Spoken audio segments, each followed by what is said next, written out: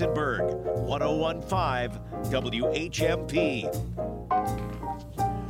Welcome to the program. Hello, Dan Torres. Hello, Buzz. Well, something just happened. What just happened? You want to know? I do. World Cup U.S. victory over Iran 1-0. Christian 1-0. Pulisic scored a goal. He was injured, so he was removed for the second half.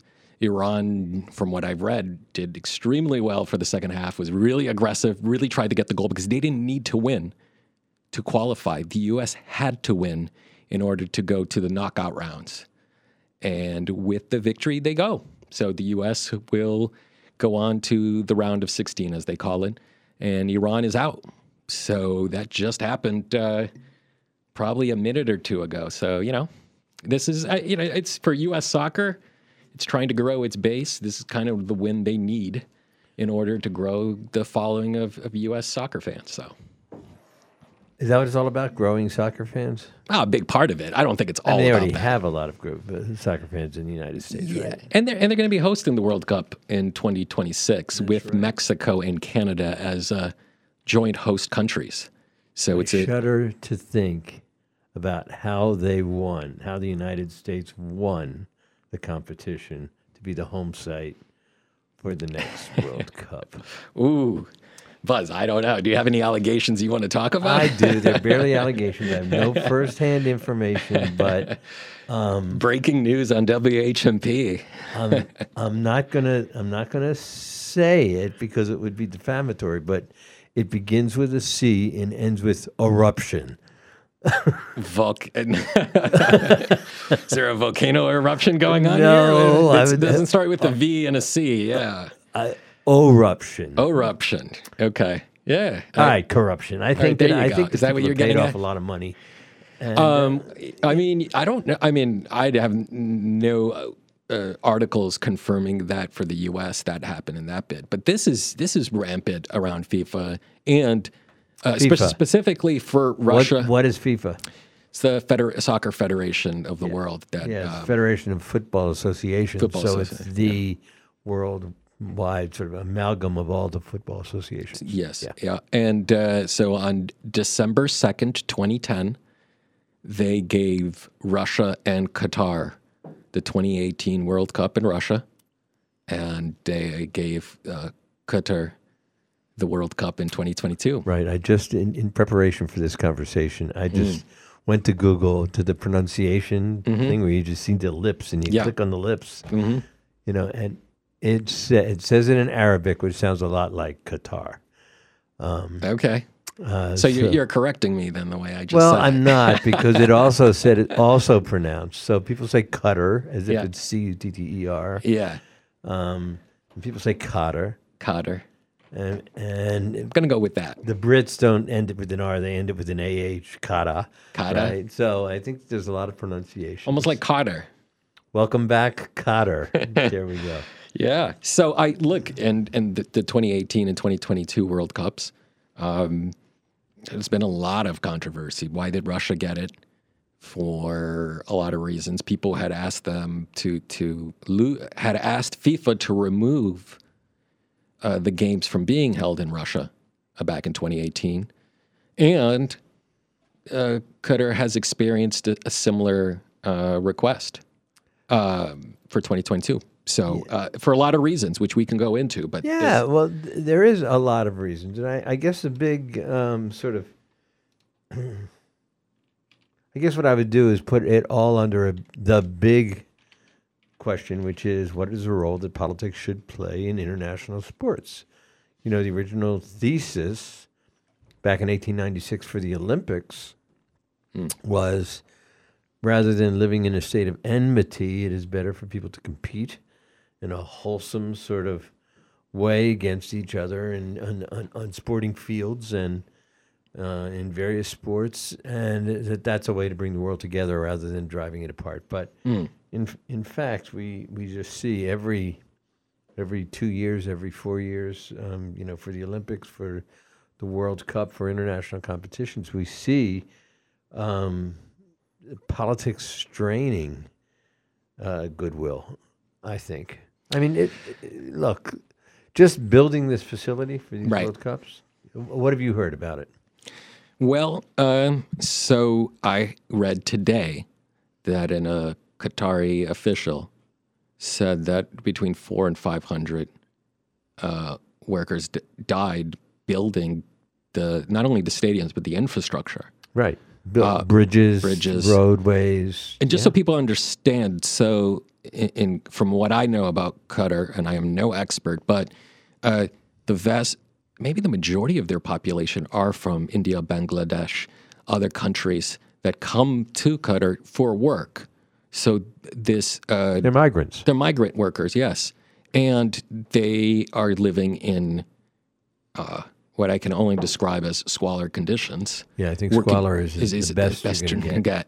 Yeah, and very difficult, long hours in the heat, and it is hot. Yeah, 120 degrees Fahrenheit. And they made the World Cup in November, which it is traditionally in June and July, because it would be too hot in June and July.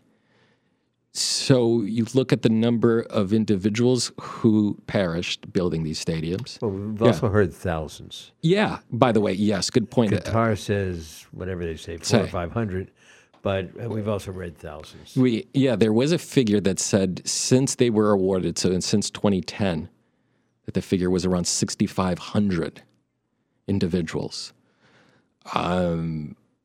have perished in building the infrastructure, not just the stadiums, but like the roads and everything, the airports and all of these constructions. I mean, it's a country rich in oil and resources, but for the citizens, from my understanding of Qatar.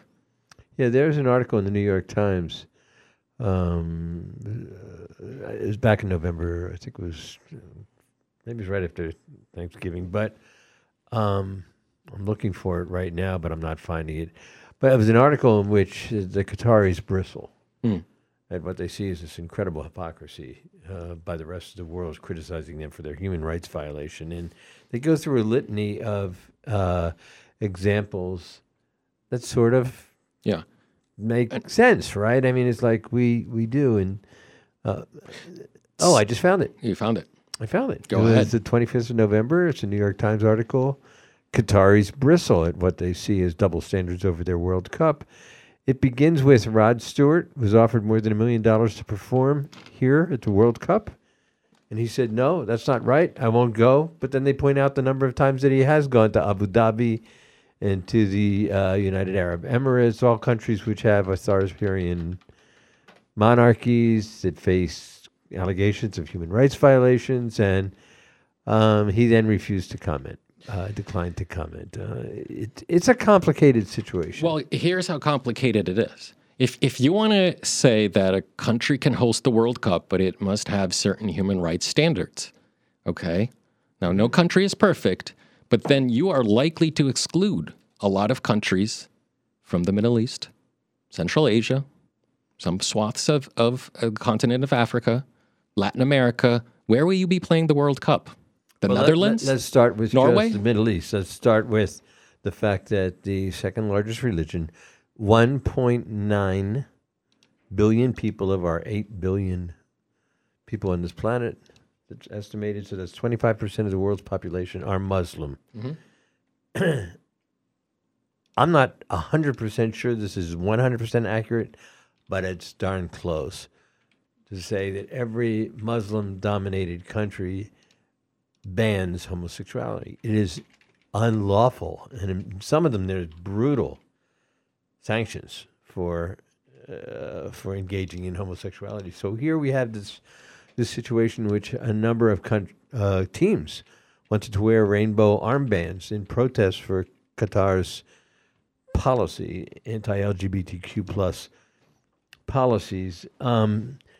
And yet, that's what they say is religion. So is it ethnocentric to say we insist that you accept homosexuality or else we won't let our teams play there? We won't agree to you as a site? Or is it giving due deference to say, well, that's your standards, that's your mores, we're going to respect them?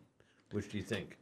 I mean, that's a difficult question to answer because, I mean, however I answer it, I mean, I tend to think that the responsibility lies with FIFA and that they shouldn't have given the deal should have been, okay, you can host these countries since you're hosting this party for us. And yes, you're going to make money and we're going to make money and everyone's going to be happy making money. But these are the stipulations for which we are demanding you have. And that's the way. It's like, I'm throwing a party at your house. You're now telling me, hey, you're at my house. I'm going to decide the rules. But it's like, hey, Buzz, I am organizing the party. Right. So I tend to think the responsibility, I grant you the right to host the party. I could have given it to another country. So I'm just speculating right now. Why do you think FIFA said it when there was that controversy over wearing rainbow?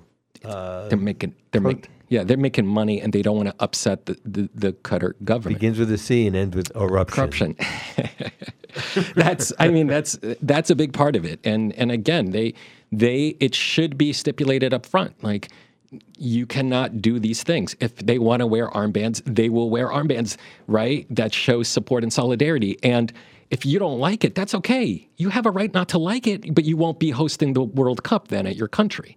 That's right. It's like, that's the way I would look at it. And obviously, I mean, there's been a lot of reporting that the government has paid certain FIFA officials money to say, hey, support our bid. And I'm pretty sure that happened with the Russia bid as well. So really, where is the social responsibility of the Olympics as well? Let's be honest. If we're talking about FIFA, this is much bigger than pretty FIFA. much every international competition faces this. Yeah. But then, they hosted in China. Where did the standard? I mean, this gets into a whole list of it's like, where do you draw the line then, right? Should China have hosted the Olympics in 2008? I mean, they were making trends and moves towards having a more open society. Now they've kind of trended against that movement in recent years, with there now being a president who's no longer restricted by 2 terms. But it's a question. It's like, where do you draw the line? Because if you're going to say you haven't met these minimum standards, you're now restricting which countries can host this. And from FIFA's perspective, they want soccer to be global. That does make them more money, but this is to them, they feel this is the global sport of the world, and we want to go everywhere. And I had this conversation with my dad, who is in his early 70s. And, he's told me how the gap between the kind of big powerhouse countries, the Germanys, the UKs, and the gap between other countries. Historically, it was all Europe, right? It was all Europe that dominated football and would play teams from, the Middle East or Africa and just dominate them maybe in the 50s and 60s. Times have changed a lot. And now you're really seeing a lot of players. Your dad's team, Brazil, kind of cleaning clock right now. Yeah, so far, but it's not. It's got Cameroon on Friday. Don't underestimate Cameroon. That's what you said to me about Iran. I did. You know what? I did say that. And San Diego Padres. You said that. I did. I like the San Diego Padres. Okay, blame me. Like, here's the way I would say it is: the favorites rarely win. It's actually the team that's playing really well that people aren't necessarily paying attention to, and they're going to take off at the right moment. Right. Nobody can stay in front of them. We just saw that with the Phillies until the end of that series. Yeah. They just peaked at the right time. Right, and you saw that, and the countries like Serbia, Croatia have very good teams. I mean, Brazil played Croatia in the first game. It's a solid team. They have solid players that play all around the world. There's quality there, and you see this as well, I think, in Ghana, in Senegal.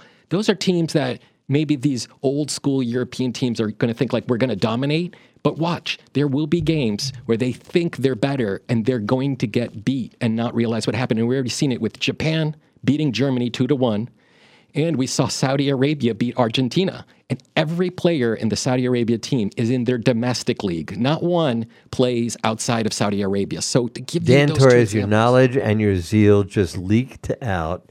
We were talking about politics and sports, and you went into the quality of the rest of the world. Vis-a-vis those powerhouses that we think of, like Argentina and Germany. Brazil and Germany, right? So, but I think we're going to take a break. But I just want to the tumult, the fact that the players were told that if in fact they wear armbands in protest, or if Iran refuses to. If the players refuse to sing the national anthem of Iran, that their families will be persecuted, maybe tortured, arrested. And that was a threat that we heard happened. But yet we have our own Colin Kaepernick stories where he too refused to participate in the national anthem, and as a result, he was banned from his livelihood was stripped of him. So, yeah, hypocrisy does reign, doesn't it? Yeah, I mean, I think some might say there's some degrees of differences there, given that like one is being enforced by the government on individuals for choosing not to sing the national anthem. I mean, there you had Trump. I guess you're right. Trump was kind of speaking for the government, but this one was more of a private agency, the NFL, right? Which there's some regulatory powers the government does have over them. So, I mean, some of the details matter, but I understand your point. And politics it has always been part, I think, of sports and how that kind of plays out. And there's always an interplay. And people think that politics won't be part of sports. It's always been there. And certain players have been able to exercise that speech and bring up issues that mean a lot to them. Muhammad Ali, I mean, I think is one that, I mean, everybody talks about, but Colin Kaepernick never really got a chance. And I followed his career long before that, and he was talented and should have been playing. And he should have, at a minimum, been a backup for the league for many, many years. Well, he was a starter and took a team. He was a starter. He did, and I was cheering for them to win. Didn't win, but So it's I don't know what to say. Well, what to say is we have our own problems, right? Yeah, I think they should award the World Cup to UMass. We will celebrate diversity, and we will also enjoy the sports that are before us. We're going to take a break. We're going to be back in a couple of minutes. Stick with us.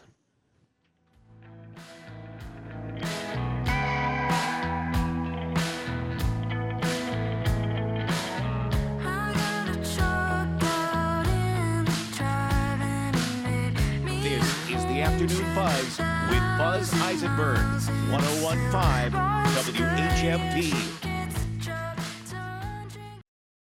I see somebody dressed up as Rudolph the Red-Nosed Reindeer running. We have someone as a Christmas tree. It looks like they're wearing pine needles. Yes. I don't know if that makes it more or less fun to run in. This Sunday, the Hot Chocolate Run for Safe Passage is back, and WHMP will be there live, broadcasting from the run in downtown Northampton. Safe Passage is the Hampshire County organization addressing domestic violence. You still got time to sign up to run, walk, or volunteer. Then share your fundraising page with family and friends to create year-round support for survivors of domestic violence. Join us live in person in downtown Northampton this Sunday, or join us right here on WHMP for the live broadcast of the Hot Chocolate Run for Safe Passage. When you look at this event, does it say something to you about Northampton as a community?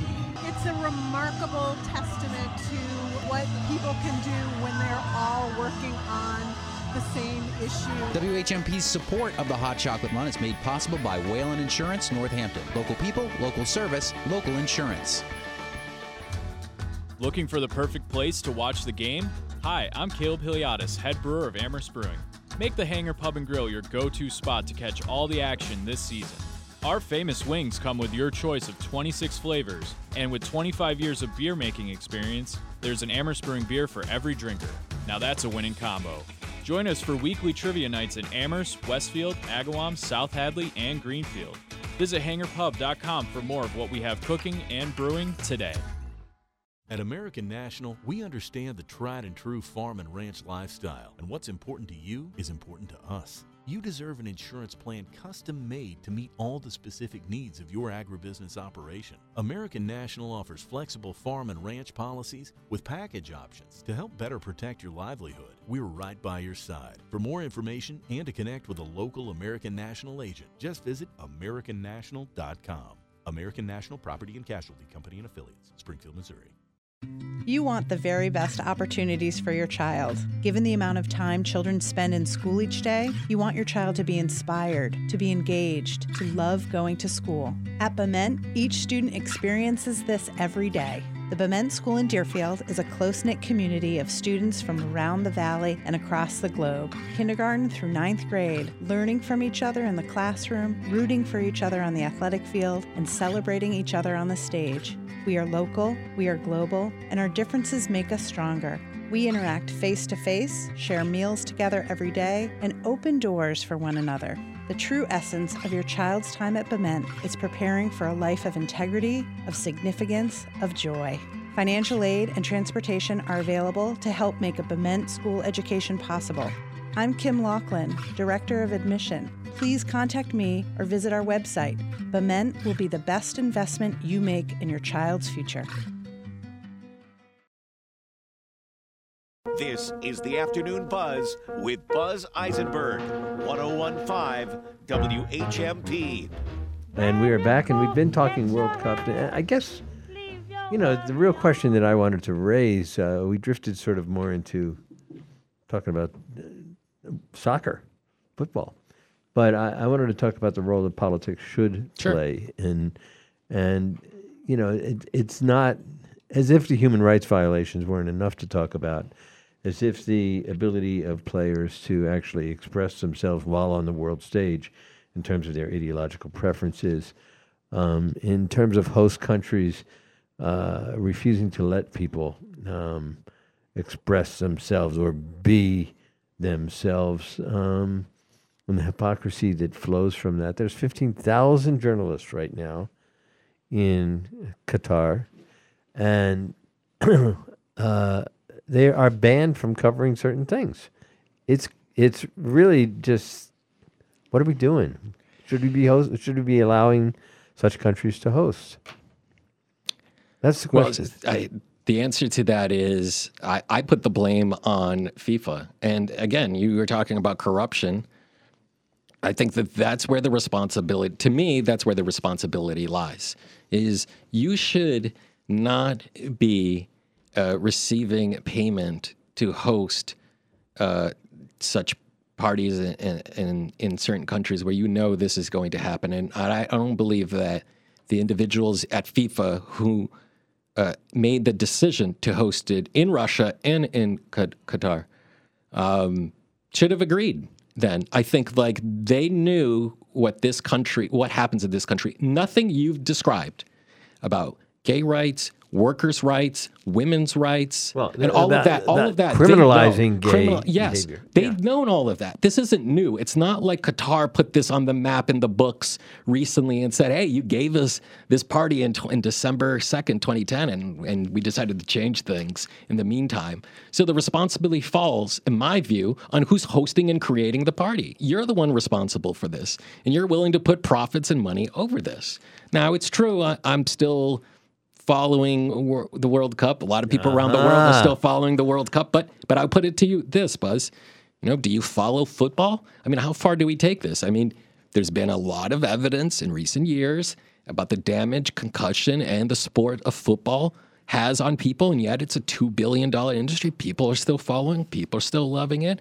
Some of the players, they pay the price for it, in my opinion, long term, when they're no longer in the headlines and talked about. Their families pay the price of their bodies dealing with those hits. So Ouch. How Listeners, far do you draw it? That was Dan Torres trying to justify his hypocrisy by pointing out my hypocrisy. At some point, everybody's got a little hypocrisy in this. And so I don't, you tell me where the line is and I'll follow the line. But it seems like it changes depending on the sport. Well, basketball doesn't have this issue. I mean, basketball to me is a good example of a sport. But then some say are you talking about world basketball. basketball? Sorry, I meant the NBA. When I said sorry, I meant the NBA, the National Basketball Association. You're talking about the one that has Kyrie Irving playing for the Nets, and they suspended him until he took certain measures. Now. So far, they've been rather progressive. And they were really sincere measures. He really changed his tune. Okay. Here's a question for you. So they've had, at least in my view, a more progressive stance on things. However, when it came to a Houston Rockets assistant general manager or the general manager making a statement against China, all of a sudden the business interest kicked in and they had to reprimand the general man. It always does come down to money, and it's so much money, Buzz, that they just can't let go. We have to take a break, and we get to hear Jackie Walsh and her Playbill segment and some excitement coming out of the Shea Theater right after that. But I just wanted to point out, I heard Stephen Colbert talking about the Kyrie Irving anti-Semitic statements and the sanctions that were the suspension that was imposed, and then him being welcomed back. And Stephen Colbert said, "I don't understand how anybody could say that he's anti-Semitic when his name is Irving." So, there you have it. And so this is Buzz O. Eisenberg speaking. We're going to take a break, and we're going to be back right after this with Jackie Walsh and Playbill. Stay with us.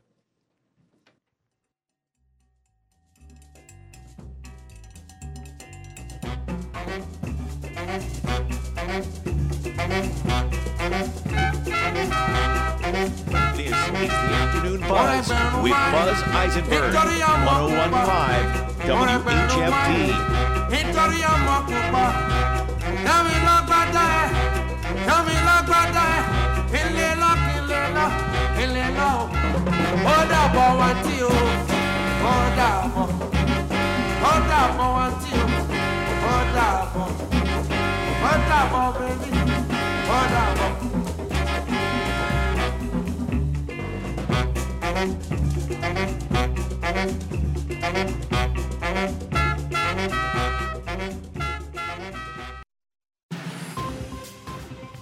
Good afternoon. For WHMP News, I'm Jess Tyler. The Amherst Pelham Regional School Committee will meet tonight amid some controversy over an artificial turf field at the high school. The Gazette Report's member Peter Demling will ask the panel to adopt a motion that reminds the committee to refrain from knowingly violating school committee policies concerning member duties and responsibilities, including the expectation that members abide by and carry out all committee decisions. This comes after committee member Jennifer Scieo has tried to stop the project, including opposing it on a public blog, due to concerns over possible PFAS chemicals contained in the turf. Chicopee police are investigating after a car struck and killed a pedestrian on Chicopee Street around 5:30 last night. Officers arrived and attempted to render aid, but were unsuccessful. The driver of the vehicle stopped following the accident and is cooperating with police. The Montague Historical Society is no longer pursuing the former Lake Pleasant Fire Station for a gathering and artifact storage location. Historical Society and Historical Commission member Ed Gregory completed a site visit of the former Lake Pleasant Fire Station and found the buildings to be in pretty bad shape. After being decommissioned in the 1990s, the building has been used for storage by the Turners Falls Water Department. And East Hampton police are notifying drivers that a portion of Mountain Road will be closed on Thursday and Friday for road work. The Department of Public Works will be mowing and cleaning drainage structures between 9 a.m. and 3 p.m. The road will be closed to all traffic during this time on both days. Drivers are asked to look for an alternate route. For the rest of today, mostly sunny, highs 42 to 46. Tonight, look for increasing clouds, overnight lows 28 to 32. And the outlook for Wednesday, mostly cloudy, rain and wind in the afternoon, highs in the low to mid-50s. I'm 22 News Storm Team meteorologist Adam Stremko on 101.5 WHMP. When it's happening here in the Valley, we're talking about it. What I'm trying to communicate is that there are many, many layers of safety management in place at Eversource to ensure that we reduce as much risk as possible. Does the Bliss Street Station intentionally vent gas regularly? Because I can tell you that it vents gas. Pretty much every time I've gone to that area, I have smelled gas. 101.5, 1400, and 1240. We are the Valley. We are WHMP. The Hot Chocolate Run for Safe Passage is about all of us. Our community coming together to make Hampshire County safer for survivors of domestic violence. Safer for everyone. And you can help. Right here, right now. Secure your spot in this year's Hot Chocolate Run, happening Sunday, December 4th. Register and create your fundraising page today at hotchocolaterun.com. Join us for this celebrated community event and be a part of making safety, hope, and healing possible. U.S. PIRG's Consumer Watchdog team is cautioning consumers who are considering a buy now, pay later plan. The group says it's safer to make holiday purchases with a credit card, pointing out that credit cards offer federal fraud protections buy now, pay later lacks.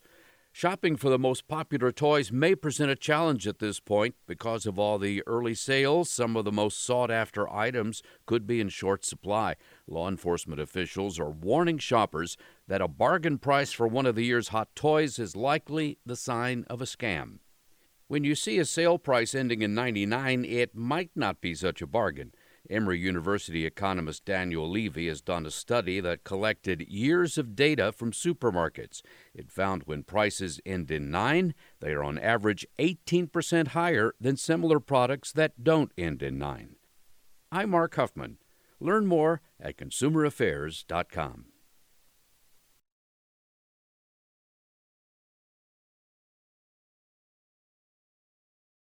This is the Afternoon Buzz with Buzz Eisenberg, 101.5 WHMP. Okay, we've exhausted sports and politics. It's time to turn to theater, Jackie. I don't think we can ever exhaust sports and politics. Yeah, well, if it was possible, we just did. You gave it a good shot. So, what do we have in Playbill today? So we have a lot of stuff coming up in the area this weekend. I'm doing it in chronological order, which I never do. I'm so proud of myself. My notes are better. So this weekend, December 3rd through 4th, we have Rosemary Kane and the Wild Irish Women. They're doing a premiere of a show that she's written all the music and the book for, called Margaret Marr and the Celtification of Emily Dickinson. It is Saturday at 7:30, Sunday at 2 at Hawks and Reed in Greenfield. What's really cool is there's a live band, guitar, drums, violin, and harp. So it's going to be good. Love Million Murray is at the Majestic for the last week in West Springfield. About a couple who've been married for 57 years. We also have the following weekend coming up, Welcome Yule, which is on Friday and Saturday at 7:30, then Sunday at 2 at the Shea Theater. It's a celebration of light in the darkest time of year. The Academy of Music has a couple things coming up. Thin Ice, a story slam on Thursday, December 8th. It's not at the Academy, although it's sponsored. It's at Gateway City Arts in Holyoke. The Nutcracker is all that weekend, Friday, Saturday, Sunday. They have a special sensory safe performance on Friday at 4. And the following weekend, we have Believe, a holiday celebration with K&E Theater Group. They've only been around for 2 years, but they're doing so much great theater right in Northampton at the Northampton Center for the Arts. They're going to pay homage to traditional and contemporary holiday music. We also have a play reading, Miss Bennet, Christmas at Pemberley.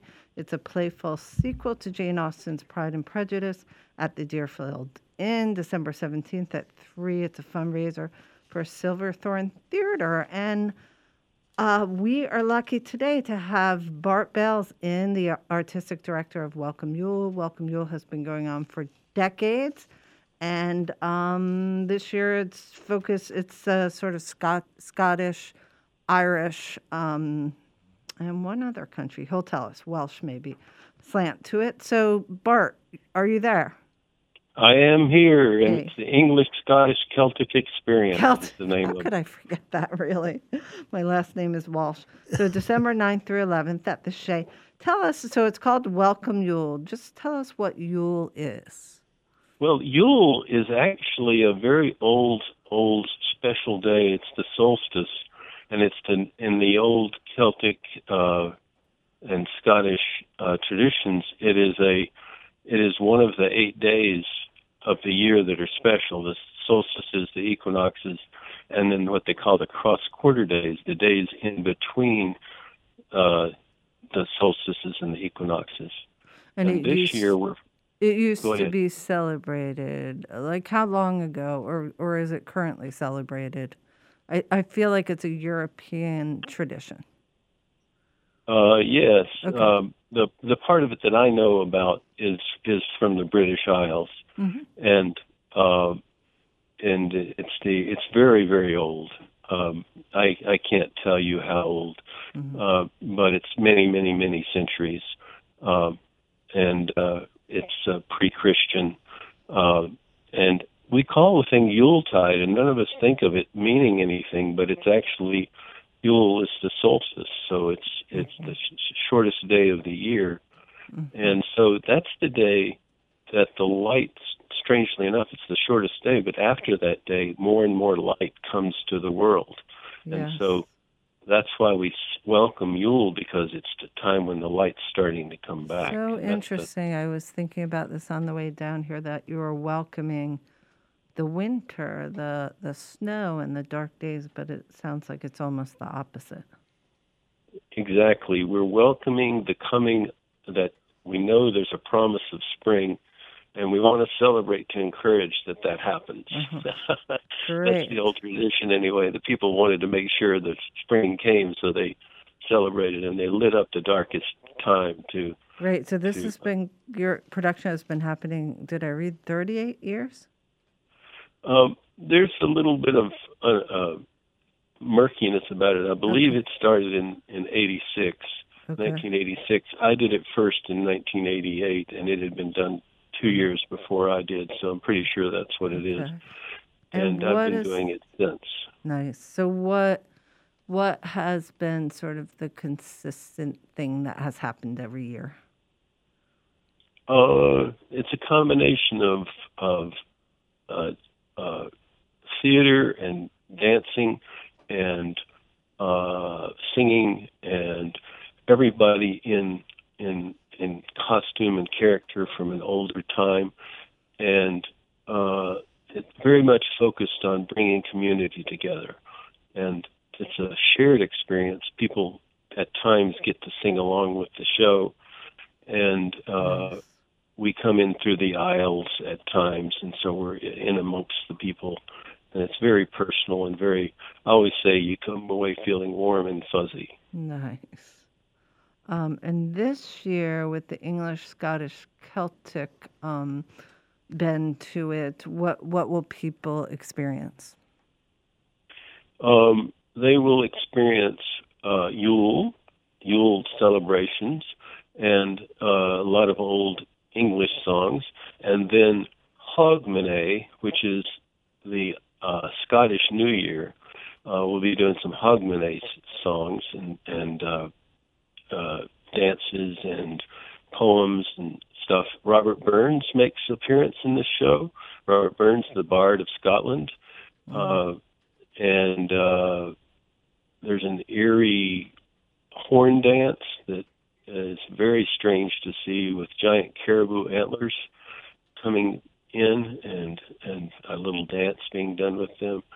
There's a sword dance with weaving figures with swords that aren't sharp. Mm-hmm. And I saw a Morris dance at the Ashfield Fall Festival this year with sticks. Is it similar to that? There will be a stick Morris dance also at as part of the show, and that'll be called Border Morris, which is a winter tradition, and it's done in colorful rag shirts, and it's a little more exuberant than some Morris dances. It's a lot of fun. So, Bart Bales, you are the artistic director of Welcome Yule, which that is right. But does that mean that you've chosen all these acts you've just described, all these parts of the celebration? And I set the theme. I have rewritten the words to some of the songs to make them match our theme. I've chosen all the material that's in the show, and I've ended up being not just the artistic director, but the stage director and the music choral director. That was not my original intent, but I've ended up wearing a lot of hats. You are the Yule Mule, I guess. Yule Mule, there you go. Or Tool. So when you see me, you'll say, "Welcome Mule." I knew we couldn't get through the show without a pun or two. Yes. Well, we're going to take a break. We are talking with Bart Bales. This sounds really wonderful. It's a show that celebrates light at the darkest time of the year. It's at the Shea, our beloved Shea, and we're speaking with Bart Bales as part of Playbill with Jackie Walsh. We'll be right back to talk more about Welcome Yule and this extraordinary time of year, which is right before our noses, right after these messages. Stay with us.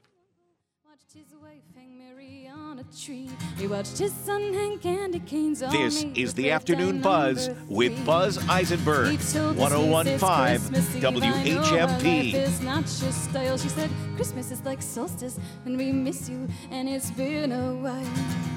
So the Christians and the pagans sat together at the table, finding faith and common ground, the best that they were able. The Western Mass Business Show with local dynamo Tara Brewster, Saturdays at 11 and Sundays at 2, only on WHMP. Brought to you by Greenfield Savings Bank, with offices all throughout Hampshire and Franklin counties. GreenfieldSavings.com. The Western Mass Business Show with Tara Brewster, WHMP.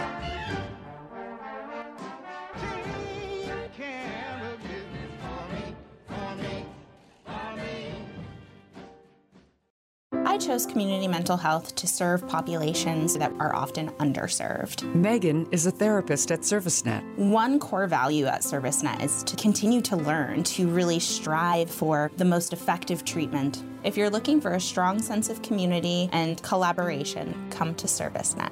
If you're a licensed mental health clinician who wants to make your own hours while also being part of a progressive community mental health team, join us at ServiceNet. Go to the employment page at servicenet.org.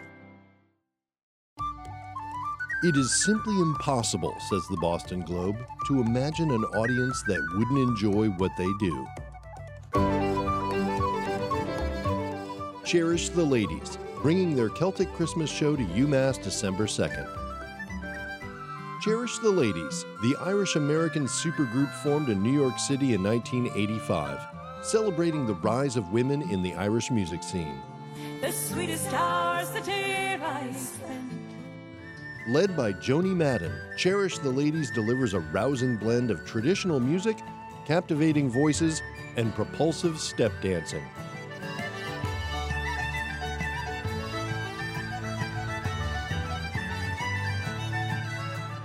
For tickets, UMass Fine Arts Center website. Cherish the Ladies, Celtic Christmas, Friday, December 2nd, 7:30 p.m. in the Frederick C. Tillis Performance Hall at UMass. Do you know what's happening this Friday at 9 a.m.? Is this week's Shop Friday Corsello Butcheria? Correct! They go on sale this Friday at 9 a.m. Corsello Butcheria, the Italian-style butcher shop in East Hampton. The inspiration is a small family-run butcher shop in Rome. The meat is from local farmers they know and trust. Stop in for steaks and sausages, chops or chicken, or just a sandwich. Corsello Butcheria in East Hampton. Get ready to save 30% beginning Friday at 9 a.m. The Shop 30 store at WHMP.com. Want to support the kind of talk you hear on the Afternoon Buzz? Want to hear your business's message here on WHMP? Email us your message at WHMP.com. We'll help you craft a marketing message that'll reach listeners of your favorite WHMP show. And you'll be supporting the local news, Valley Talk, and progressive voices you hear right here on WHMP. Let us know about your message. Email us your message at WHMP.com and add your message to our mission. And hear your message right here on WHMP. Your message at WHMP.com. This is the Afternoon Buzz with Buzz Eisenberg, 101.5 WHMP. And welcome back. We are talking with Playbill. It's Playbill with Jackie Walsh. We're talking with Bart Bales, the artistic director. It sounds like the guy who does everything with respect to Welcome Yule, a show that celebrates light at the darkest time of the year at the Shea Theater. And when is that going to be performed? So it is Friday, December 9th, Saturday, December 10th, and then the 11th. The first two shows are at 7:30 at night, and the third one is at 2. You know, it's an interesting time, Bart, because the full moon, I think, is on the 7th, the day that lives in infamy. Nice. So that's and the full moon this month, I think, is called the cold moon. That makes there total you sense. go. So Bart, I'm curious. I know you through Valley Light Opera. You've had some really strong roles there, performing at the Academy of Music. I know that. I think I remember that your family was very into song. So I'm curious what you've brought to the. I'm sure every artistic director puts their own stamp on the show. What have you brought to the show from your own experience and background? the big piece of it is the focus on community and growing people to be more connected to each other.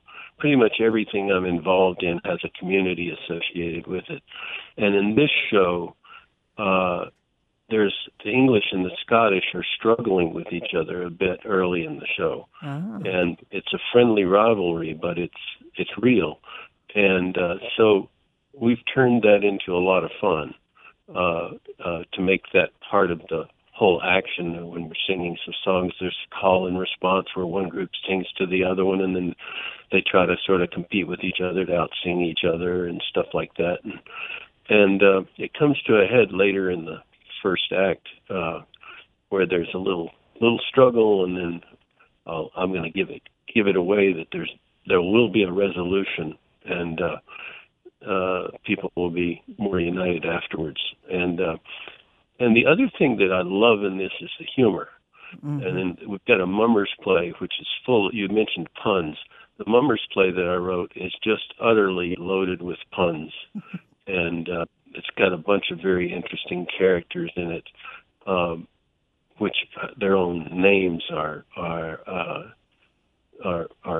got a little bit of a pun to them. So, and a Mummers play is a symbolic of death in reverse, where the old year dies and the new year comes alive, but it's a very comic, almost slapstick kind of celebration of again encouraging the light to come back. And so there's a struggle, and then someone has to be magically revived, and it's all a lot of fun.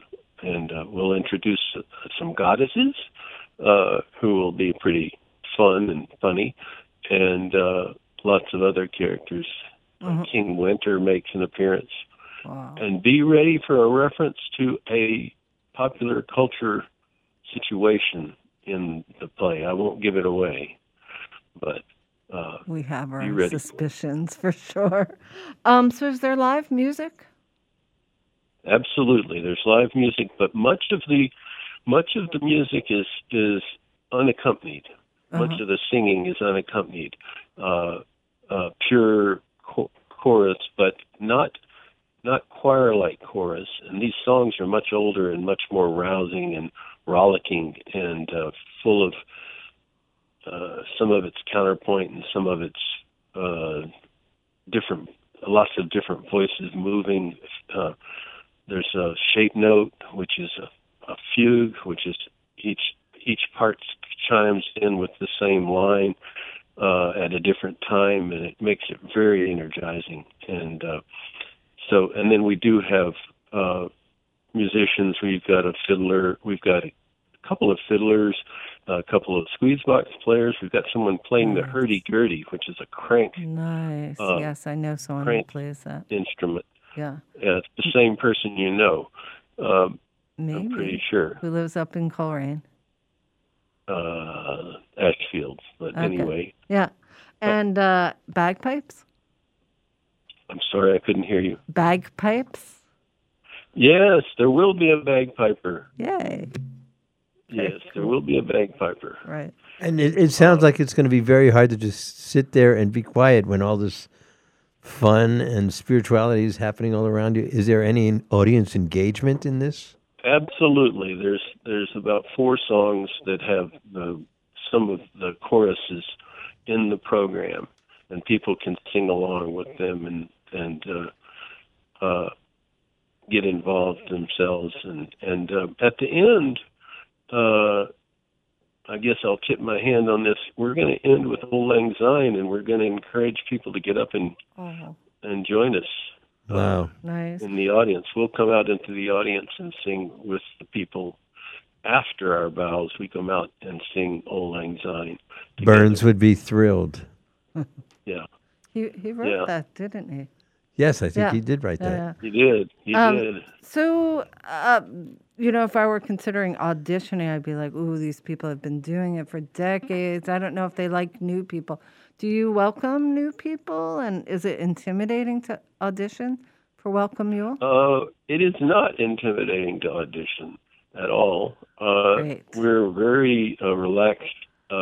People sort of come in by invitation and connection, and people express interest, and then some people are added every year. We've got, I don't know, 3 or 4 or 5.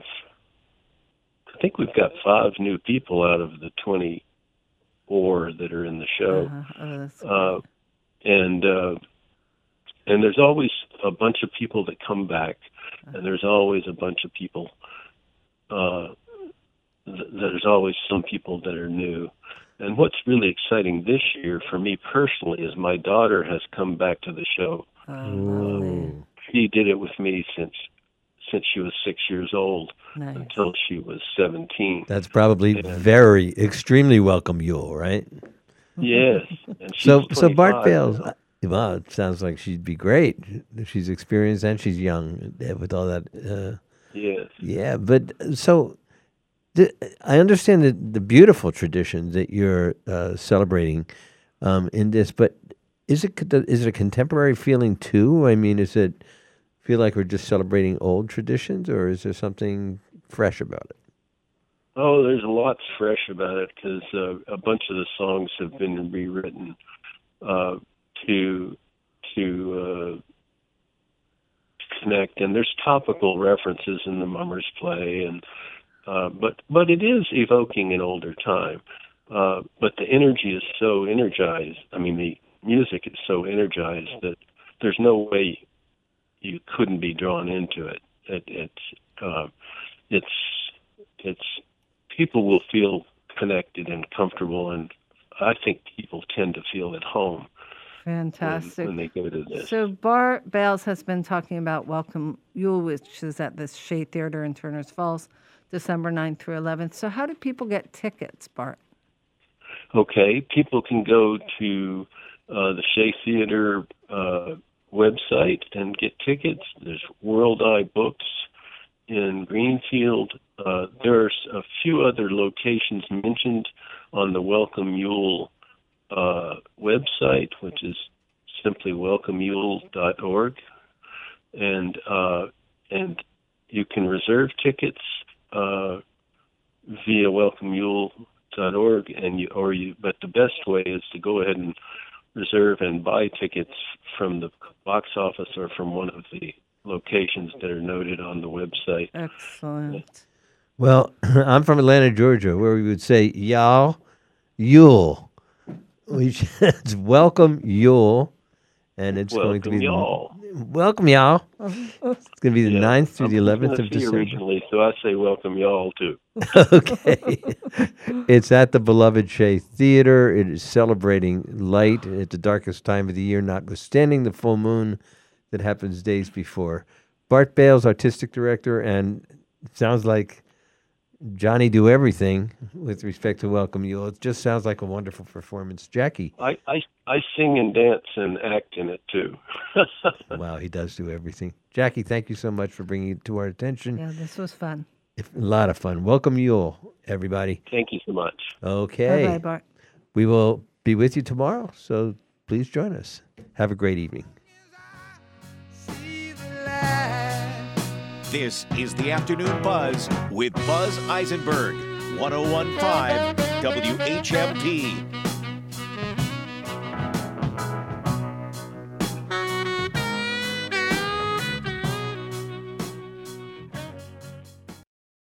You may have read or heard about the extraordinary reviews of the new book, G-Man, J. Edgar Hoover and the Making of the American Century, by Yale University professor of history, Beverly Gage.